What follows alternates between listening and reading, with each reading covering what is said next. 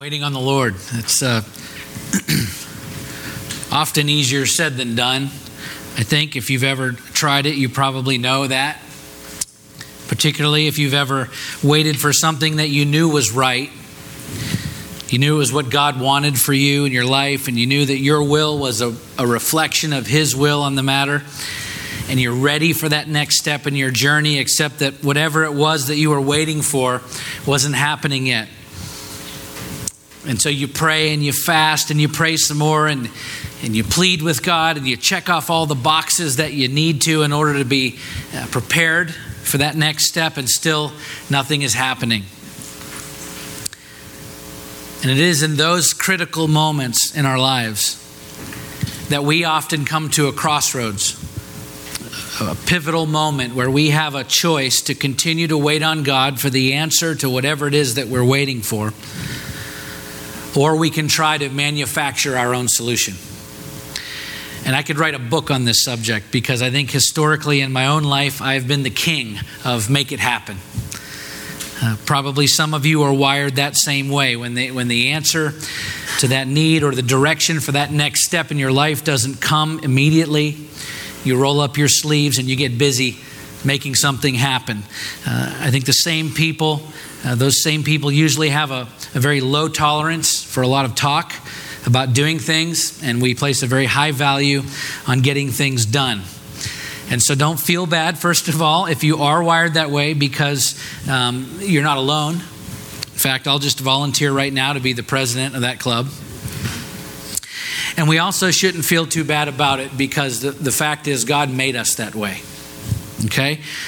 We tend to be very productive people, and that's all great. Where the problem comes in is when we become so driven and so overly confident in ourselves that we allow our self-confidence to become self-worship, which is exactly what we're doing when we force things to happen in life without patiently waiting on God first.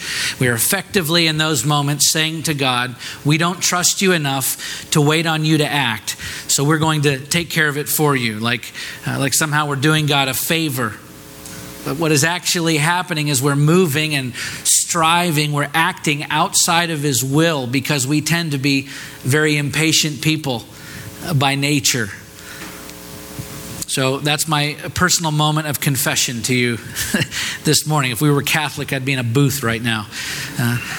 But we're not, so that's the best I can do. I'm fairly certain that many of you can probably relate to what I'm saying right now, and if not, just smile and nod your head, and I'll feel a lot better about this message today, all right? But we're going to talk about waiting on God this morning, because that is what James is talking about in our text today as we continue working our way through James's letter in our sermon series, James the Just, with a message entitled Waiting on God.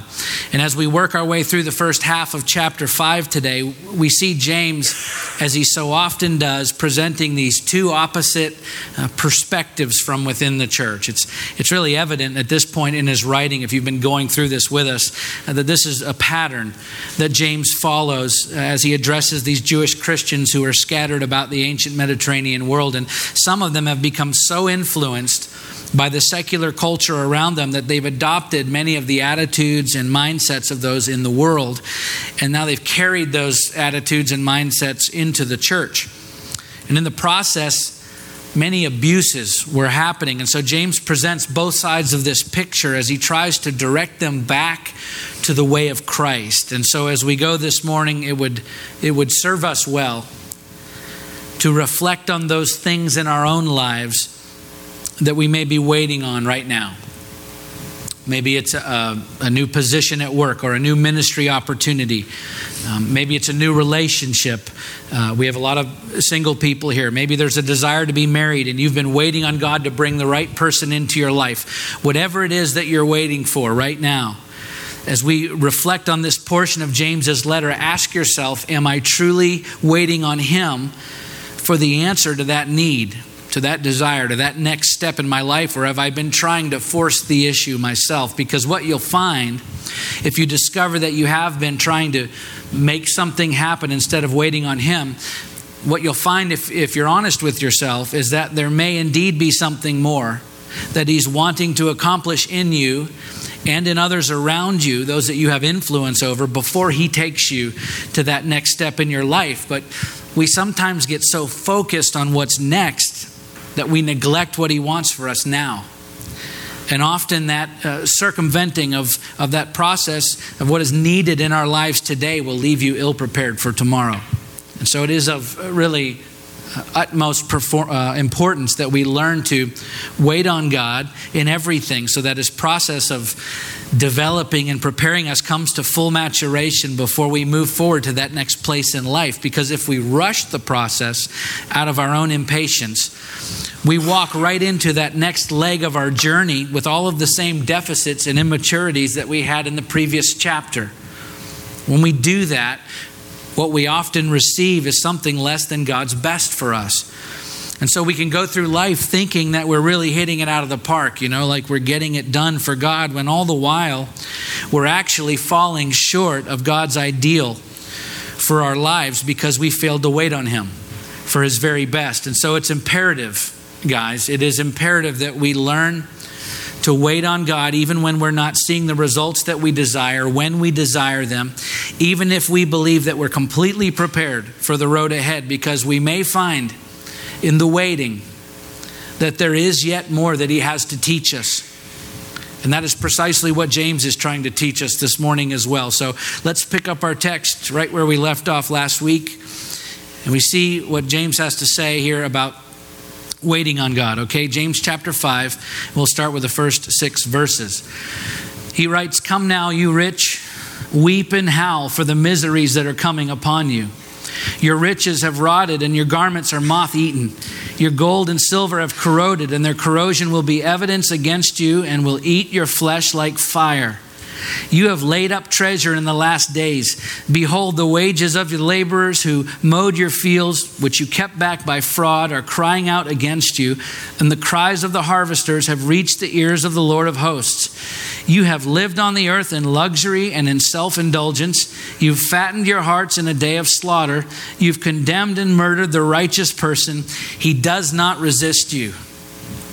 Well, it's nothing like a little James to cheer you up in the morning, right? You can never accuse him of beating around the bush. James, in classic James style, goes straight for the jugular here in the opening of chapter 5 as he levels some very harsh accusations against some of the rich. These were wealthy landowners who controlled much of Galilee at the time and who were also among the Jewish Christian churches outside of Palestine that James is writing to. And he starts out with, "Come now, you rich, weep and howl for the miseries that are coming upon you." And if you'll remember from last week, if you were here, James in the last chapter had just thoroughly developed this idea of our the need of Christ followers to learn to live in radical dependency on God and on each other. And now he's addressing those who are living in the opposite manner, those who are living independently from God and others. And he refers to them in this first verse simply as "you rich." But as you keep reading, it becomes clear that he's not simply referring to those with a lot of money. Okay, in fact, he's not even including all rich people in this category. We know that Jesus had many wealthy disciples. Zacchaeus was a rich tax collector. We see that in Luke 19. Joseph of Arimathea was a rich man who put Jesus' crucified body in his own tomb in Matthew 27. Barnabas sold his own land and gave it to the church in Acts 4. So this rebuke by James was never intended to be an indictment against all rich people. Okay, as we see in the following verses, he's calling out those rich people who were wicked, not only wallowing in their own wealth, but abusing it to their own sense of pride and luxury and oppression and cruelty. And he says, "Weep and howl." And that's Old Testament prophetic language that James borrows from Isaiah 13:6 and 15:3, and it's in Hosea 7:14 and Amos 8:3. It's a warning of the judgment that is coming against them if they continue on their path without repentance. And then he goes on, he says, "The wages of the laborers who mowed your fields, which you kept back by fraud, are crying out against you, and the cries of the harvesters have reached the ears of the Lord of hosts. You've lived on the earth in luxury and in self-indulgence. You've fattened your hearts in a day of slaughter. You've condemned and murdered the righteous person." Okay? James is describing people who didn't want to wait on God for anything. They wanted it all. And they wanted it right now. And they were willing to do whatever it took to get what they wanted, no matter who they had to run over in the process. These were incredibly presumptuous people. And that, rather than wealth alone, is really at the heart of James's rebuke here. He's talking about their sinful presumption.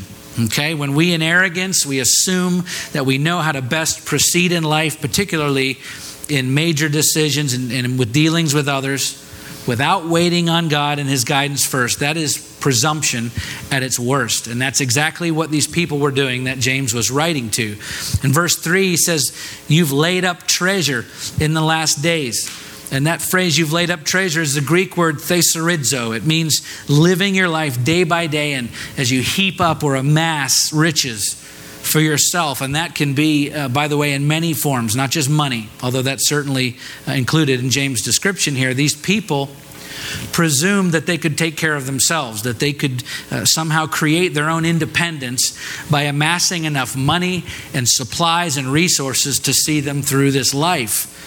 But as usual, what happens when we begin to think only about ourselves and we try to obtain everything that we want for ourselves, inevitably, at some point, someone or something in our path gets in the way of that.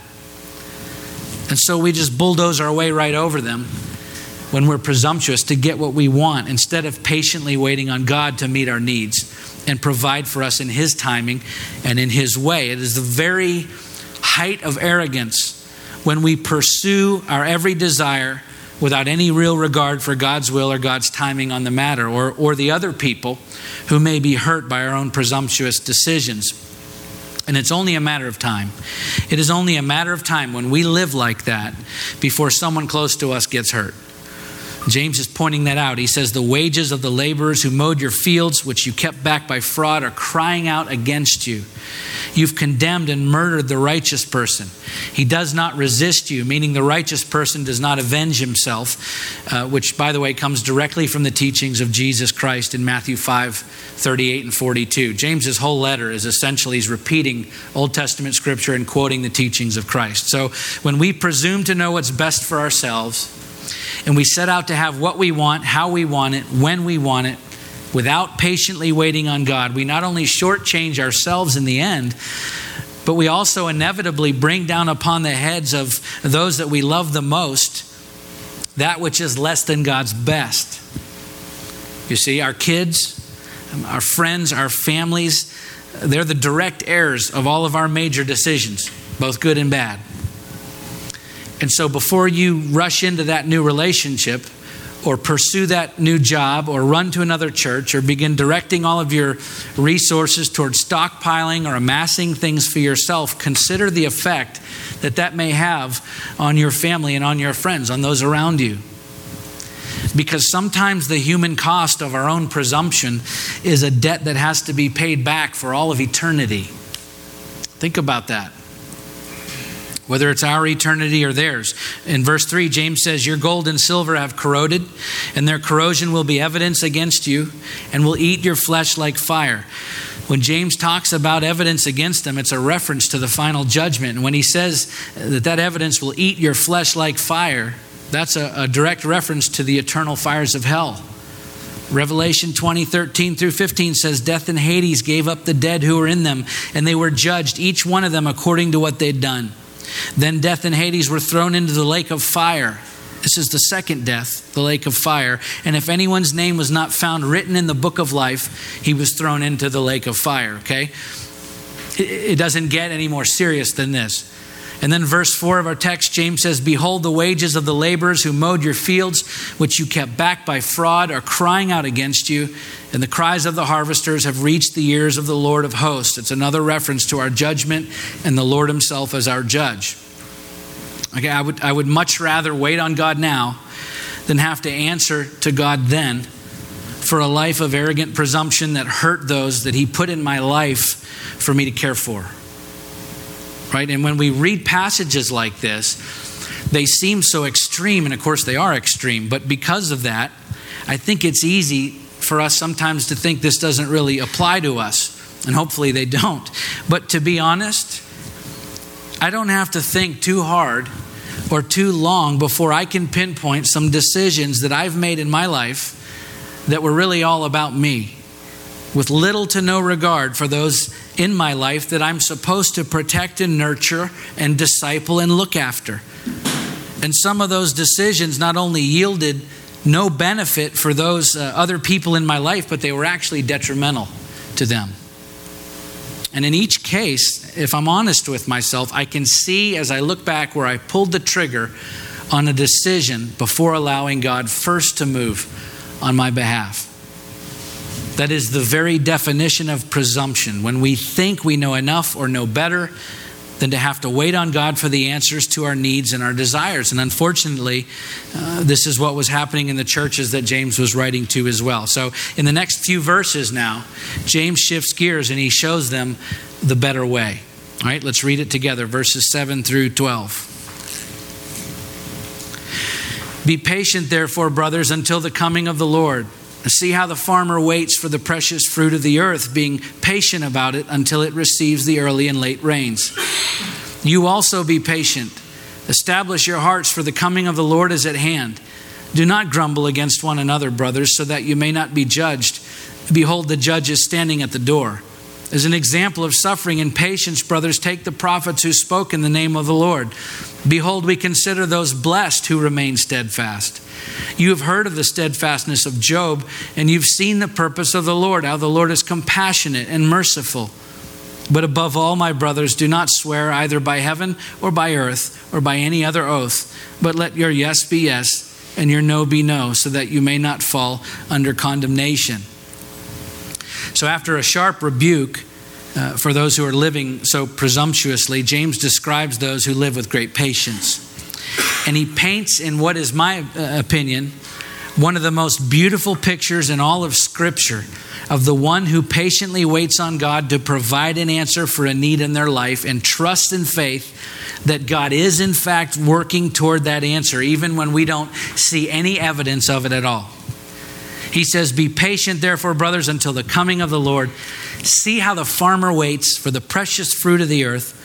Be patient about it until it receives the early and the late rains. And just before we talk about the picture of patience here that comes by faith and trust in God, I just want to mention that the reference in this passage to the early and late rains should be taken literally. That's how James intended it. There are people who teach that the latter rains in this passage is an allegory for a latter outpouring of the Holy Spirit. And the Bible does teach us that there will be a profound outpouring of the Holy Spirit in the last days. That's in Joel 2:28 and 29 and Acts 2:17 and 18. But that is not what this passage is referring to. And the reason that matters is because we don't want to take away from the equally important message that is being conveyed in this part of the letter about the need for us to learn to patiently wait on God for all of our supply in this life. In the Palestinian climate of the day, the early and late rains the early rains came in late October or early November, and then they were essential to softening the ground for plowing. And then the late rains came in late April or in May, and they were essential to the maturing of the crops before harvest.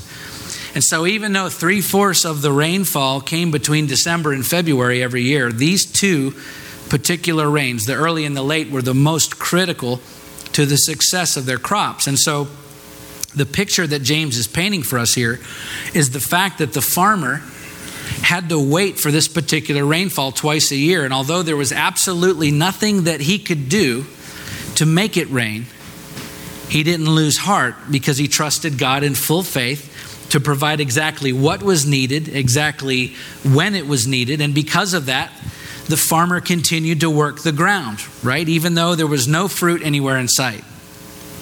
So if you take a person who knows nothing about farming and they've had no exposure to a farmer's fields, and you take them to a farm just after planting, and you show those fields to that person, all that they're going to see are big, flat, dry tracts of dirt, right?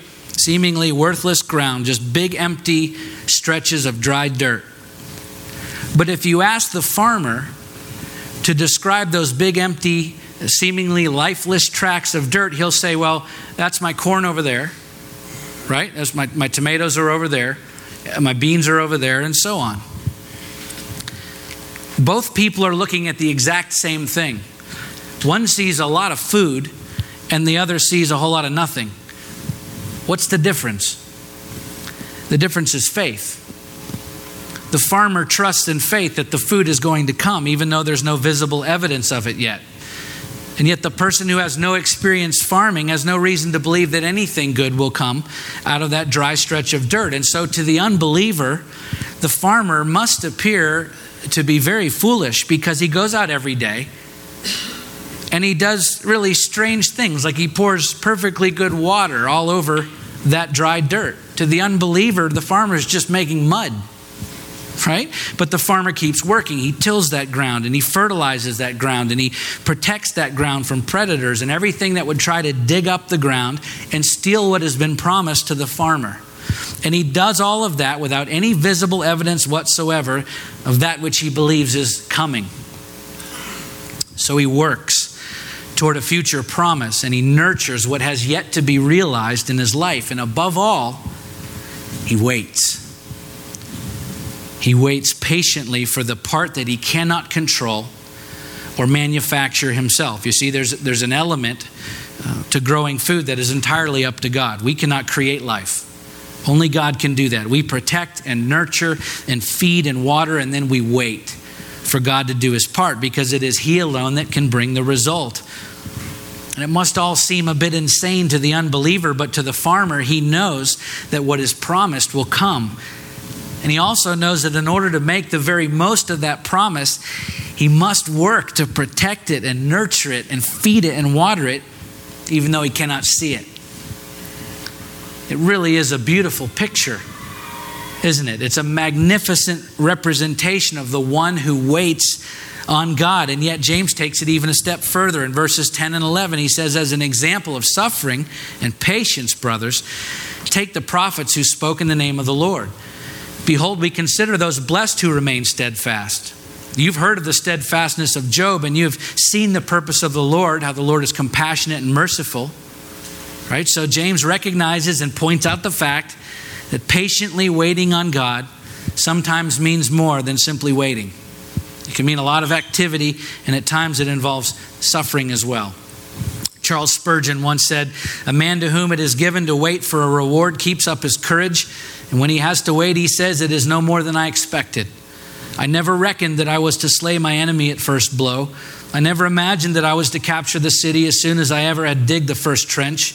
I reckoned upon waiting, and now that has come, I find that God gives me the grace to fight on and wrestle on till the victory shall come. And patience saves a man from a great deal of haste and folly. You see, sometimes suffering is a part of patiently waiting on God, and yet this is so often the point in our lives when we take matters into our own hands. And rather than continuing to wait on God for the answer that we seek or the provision that we've been waiting for, we take action on our own. We run off in another direction to try and relieve some of the suffering or find some of our own answers. And James says, listen, consider Job.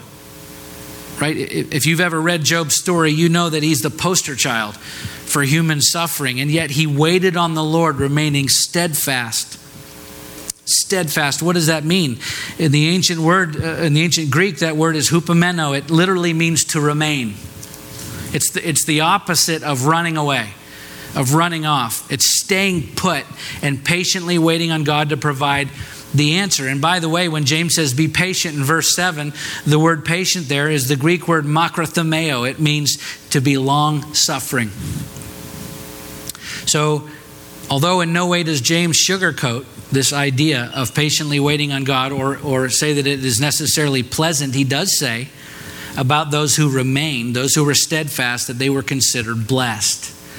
And of course, the ultimate example of remaining steadfast under trial and the blessing that follows is Jesus Christ, who submitted himself to a horrible death that we might have new life, and that in abundance, right? Suffering is never pointless. I know that it seems that way. It can sure seem that way, especially when you're in the middle of it. But there's always a reason. There's always a benefit on the other side of it. David Gusick writes, if a man were to attack me with a knife, I would resist him with all my strength and count it a tragedy if he succeeded. Yet if a surgeon comes to me with a knife, I welcome both him and the knife. Let him cut me open even wider than the knife attacker, because I know his purpose is good and necessary. Okay, listen, whatever you're walking through today, it is not the end of your story. In fact, in verse 11, James points out that when you do reach the end of whatever trial you're going through, that the Lord will be revealed in your life as compassionate and merciful. You may not always see His compassion and mercy in the midst of life's storms, but when you make it through to the other side of that, you'll be able to look back and see the hand of God in your life during that time. Again, Spurgeon said, when God shall give you a rich return for all that you've done for Him, you will blush to think you ever doubted. You will be ashamed to think you ever grew weary in His service. You shall have your reward. Not tomorrow, so wait. Not the next day, perhaps, so be patient. You may be full of doubts one day, your joy sinks low. It may be rough, windy weather with you and your spirit. You may even doubt whether you are the Lord's, but if you have rested in the name of Jesus, if by the grace of God you are what you are, if He is all your salvation and all your desire, have patience. Have patience, for the reward will surely come in God's good time. Whatever you're going through today, listen to me. Whatever you're dealing with today, it is not the end of your story. You may be suffering. We suffer in loneliness. We suffer in sickness. We suffer in pain. Sure, we suffer in confusion and depression and lack of every kind. And you may be looking out at the landscape of your life right now, and all that you see are long stretches of dry dirt. But I'm telling you, better yet, James is telling you that if you will remain waiting patiently for God to act, to answer, to move on your behalf. And waiting is not the same as inactivity. By the way, there's much for us to do while we wait. We tend to that vision of the future, that need that is yet to be met, that answer that we're still waiting on as we feed on God's word and our souls are strengthened. We bathe our lives in prayer and our spirits are refreshed. We remain in His presence and our minds are renewed. And then we wait. Patiently, we wait. Long suffering, we remain. And even though life at that point may look like nothing more than a dry stretch of dirt, even though we may not be able to see a sign of something good in the future, listen, underneath the surface, God is fast at work, doing what only He can do. He's creating new life for you. It's going to bring an abundant supply, not only to you, but to everyone who is blessed enough to be near you at that time in your life, when the harvest of your steadfastness comes at the end of that wait. You see, your story is still being written. It's just happening beneath that dry dirt. And so it's okay if people think you're a little crazy for being filled with hope and anticipation for the future, because although all that they can see is dry, empty ground, you look out and see fields of new life and abundance once the rain stops and the sun comes back out. He has a harvest. He has a harvest of good things for each of us, as long as we remain patiently, steadfastly waiting on God. I can't